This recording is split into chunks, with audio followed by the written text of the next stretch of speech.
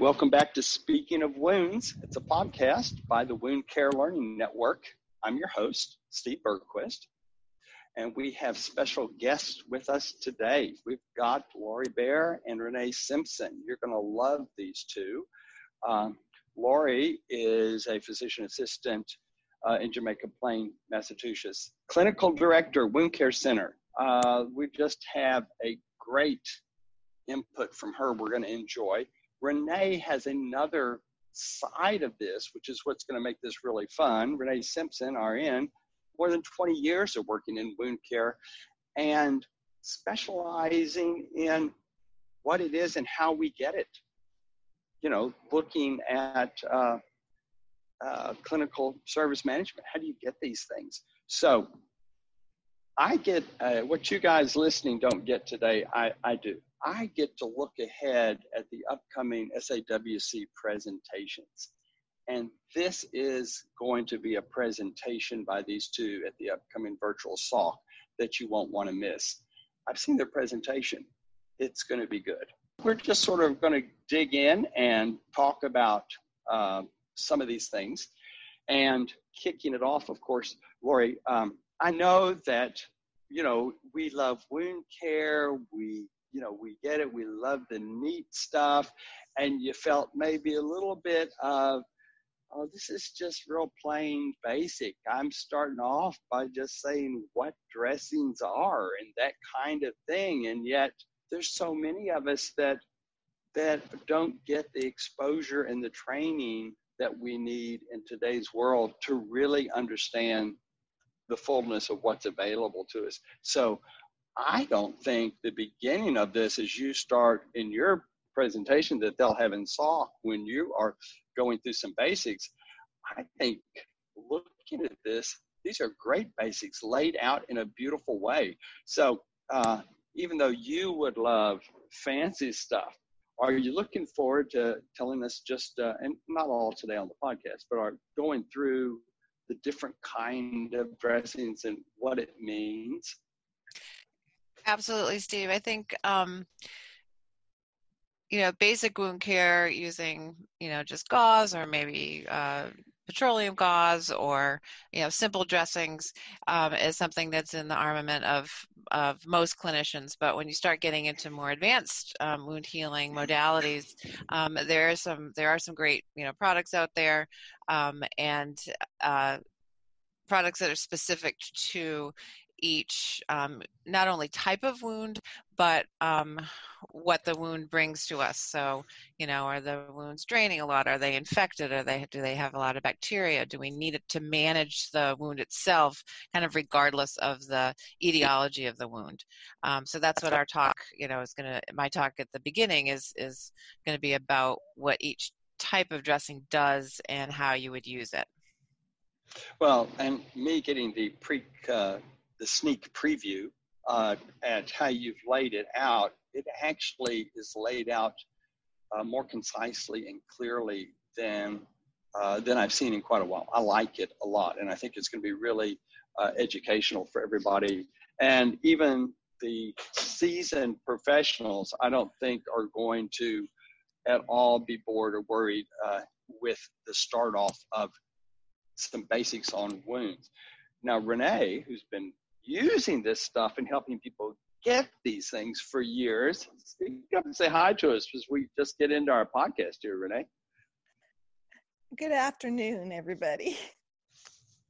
Yes. Hey.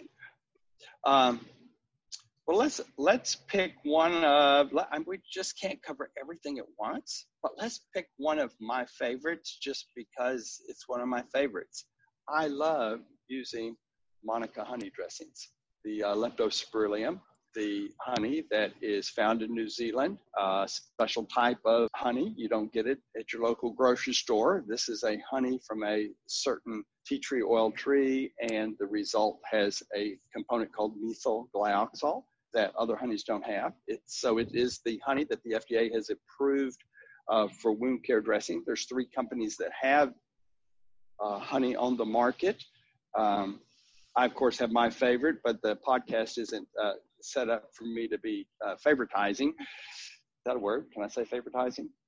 but if we're just talking honey, I think it's a good example of sometimes what gets tricky on getting it. So Renee will on the side of it in a second. But Lori, when do you use honey and how do you like it? And just talk about that as an example today. So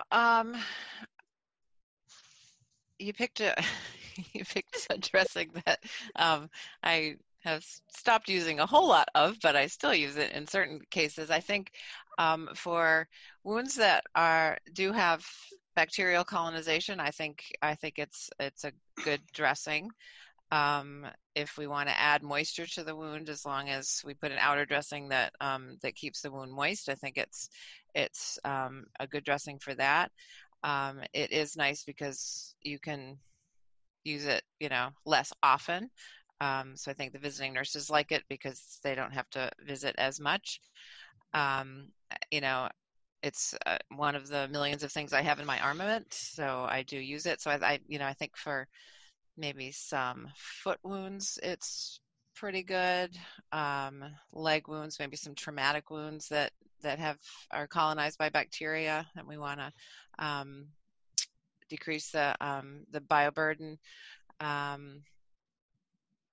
Those are probably two of the ones I use most. What is this is really cool though, that you brought up, you're not using it as much in some things. What is, I don't want to use the word negative side, but what is the flip side of positive that you would choose not to use honey? How have you gone down a path where you're using it maybe less? We used it a ton when it first came out, both in the hydrocolloid and the alginate, and as well as the gel. I found that some patients get irritated. The skin gets irritated, and sometimes that's a factor of how it's applied and what the outer dressing, the dressing on top has. If it spreads onto the skin, that's not great. I use some other debriding ointments and other modalities that I think debride better. So I've just, I'm not as enamored of it. I did have, this was kind of a funny story, when the hydrocolloid came out, we were so excited about it, and I had a patient who came in with several mixed arterial and venous ulcers on his leg, and we put the hydrocolloid honey all over his legs, and then he came back the next day, called us, it's got to come in, and the honey had just sort of dripped all over. So we sort of learned that the body temperature can affect the hydrocolloid of the honey. So I still see that patient, and we always laugh about it because he was a good sport.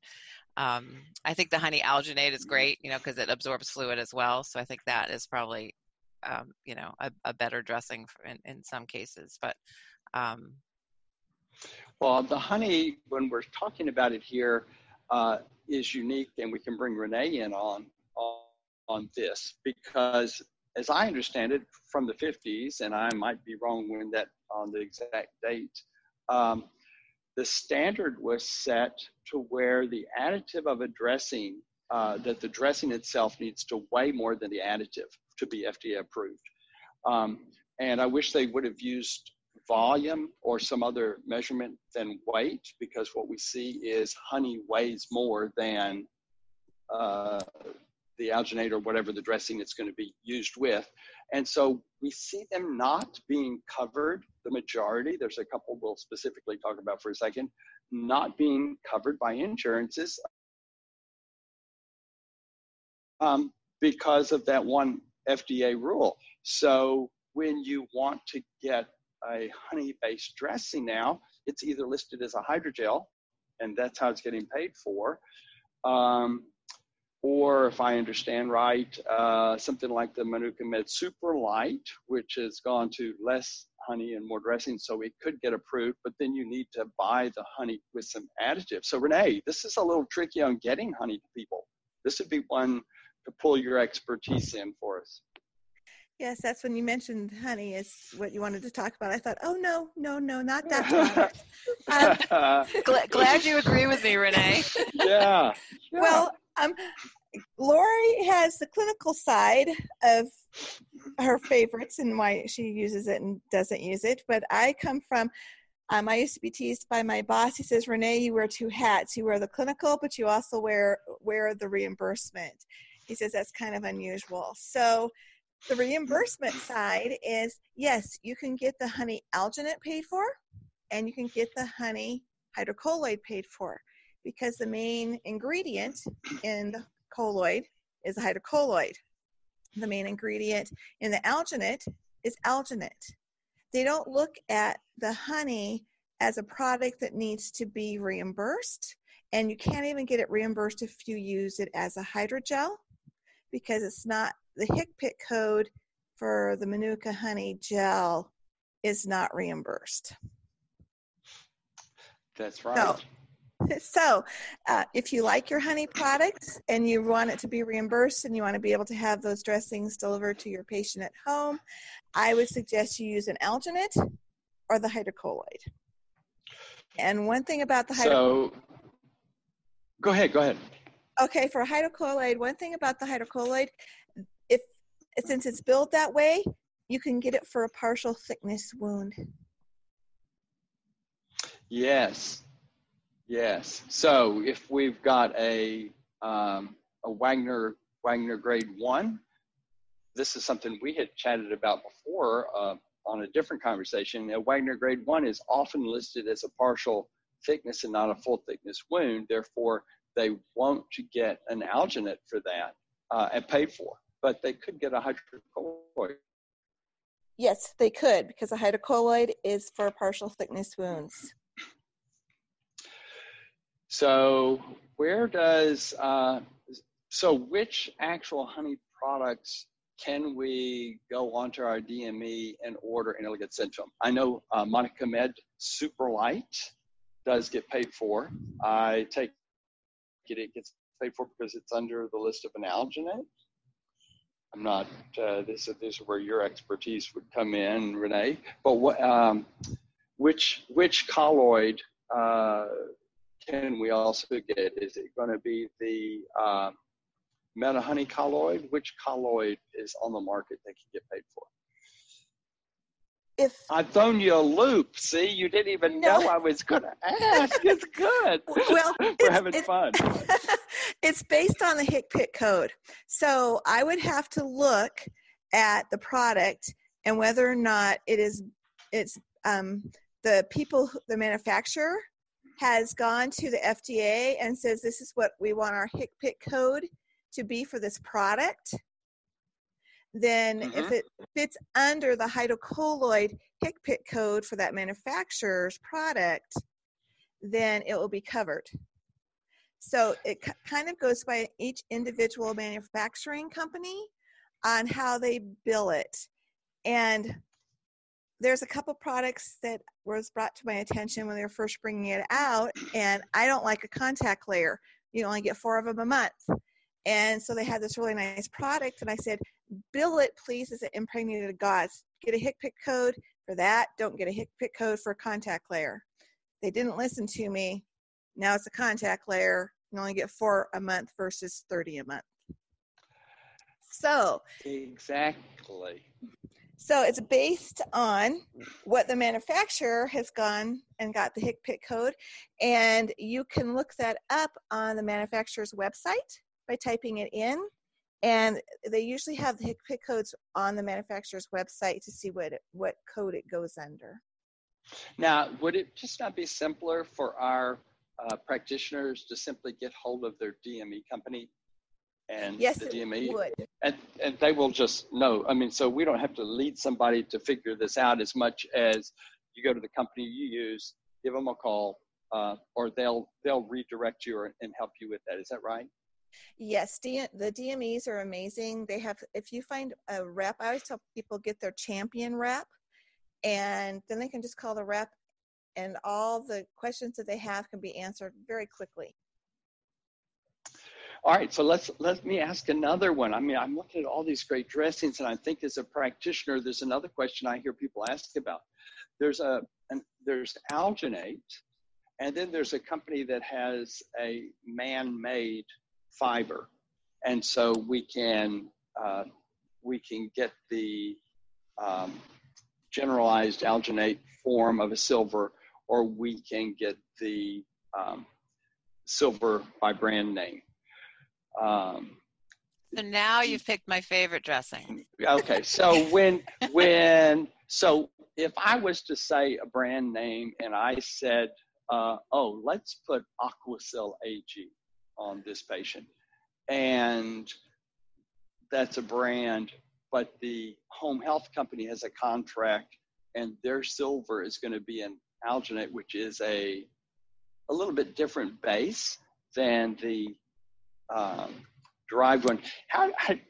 So Lori, how do you deal with that? And when are there times when you really want one versus the other, or not at all? Or talk about that. So I think my main issue to exchange the two are if you have a wound that you're packing, a deep wound that you're packing with the Aquacel, the hydrofiber, and you want to be sure when you pull it out, it doesn't rip and leave dressing in the wound. So the nice thing about this brand name Aquacel is it has stitches running through it. It's a gel. It doesn't fall apart like the alginate does. So I would, in those cases, I would insist that they use the brand name. And if they can't get it, which is most of the time, if VNAs don't have it on their formulary, they're not going to get it for you. It's very expensive.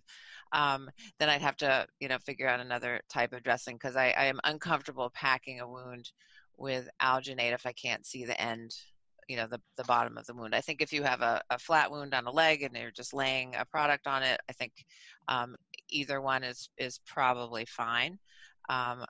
But as long as the patient has enough drainage to warrant using an alginate or the hydrofiber.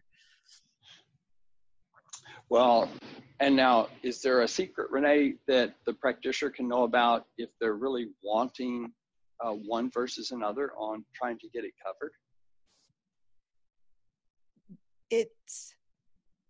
We go back to the HCPCS code. If it's billed as an alginate, they will send an alginate. So it will be an alginate will be covered. But if they want a specific alginate like the Aquacel AG, they need to write on their order form by name and then put no substitutions. And then see if they can get that covered and what they can get. That would be the way to handle something like that. Now, you do know that the companies that have more expense are also the people that are re-putting their money back into development. And so we have the new product now that actually works on biofilm with the name brand, as opposed to some of our generic alginates. So there's another reason now to be looking at a brand name there also. So those were the two things I had just thought about asking you guys. I just pulled out honey, which turned out to be a fun part of the discussion, and then something that I think we see a lot of use, and that is in the along the lines of the silver dressings. We see a lot of use there. I guess the third one, that just going through all of these wonderful things that I thought I would pull out, is the Cadexamer iodines. And then I hear this, in the background. Yes. Talk to me. Yeah, we can't get that either. No. You're like batting 1,000. Yes. You like to pick dressings that are not covered. Exactly.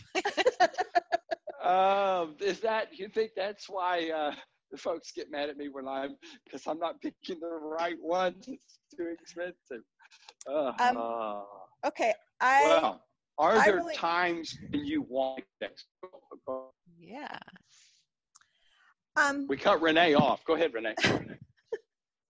I enjoy Cadexamer iodine. I think it's a great product. Unfortunately, the LCD does not think that it's a great product. They don't think that it, because of the HCPCS code. So I'm going to tell you that you have to pick your battles when you're trying to pick dressings for patients. You might want the Cadexamer iodine so that patient may be able to get it out of their own pocket expense, or the clinic can send them home with a tube. What you need to look at is, what other dressings can I get for that patient? Because that way, the only expense they're going to have is the the Cadexmer iodine versus the expense of all the dressings, the primary, secondary. So that's how you have to look at it. Now you're hitting 100% the direction I think of it. You're exactly right. So when I want a honey dressing for a patient, I'm looking at all of the dressings and getting everything ordered and then sending them to the website to spend $15 to buy a tube of honey to add to the dressings. And most of my patients can get into that price range. I still have a few that can't, but we're talking $15. Exactly. Now the Cadexmer iodine would be more, but that's a case that I often can get something dispensed from the hospital pharmacy, them with the tube. Just like you said, that's exactly how I go about using those two products. Renee, do you ever do it? Not Renee, I'm sorry, Laurie. Do you ever do it like that at work in the clinic, using it in that We do. I think I'm a little lucky. I think just from the VNA agency that is out of our hospital. They actually will get us the Cadexmer iodine. They also get us the honey dressings. So it is a plus when patients have this particular VNA. I mean, I find it ironic that this is probably one of the original dressings that we had, 40 years ago, and it's not covered and we can't get it. I think that's just kind of funny. But yeah, I'll have patients buy it, online. Or we'll just, if it's a small wound, I really like it on diabetic foot ulcers. I think that's sort of was the original use and is still a really good dressing for that. And those are really small and you don't even have to put it in every day. So you could give them a small square or a small tube and it would last them forever. So I do exactly what you said. Listen, guys, I think there's a lot of information here that actually people want to listen to. And so I want to break our podcast into part 1 and part 2 because we're running out of time, but there's a lot of neat stuff here coming up to talk about that I don't want to shortcut us on. So the conclusion of this is a great discussion and we want to talk more, but we're out of time. So listen, I want to thank everybody for listening and tuning in. And I want you to tune back in for part 2 as we dive into more of these dressings and what to use when. I think the second part may be more fun. So definitely tune back in. WoundCareLearningNetwork.com. That's where the podcasts are. And I would like to thank very much Laurie Bear and Renee Simpson for being with me on part 1. And I want you to come back for part 2.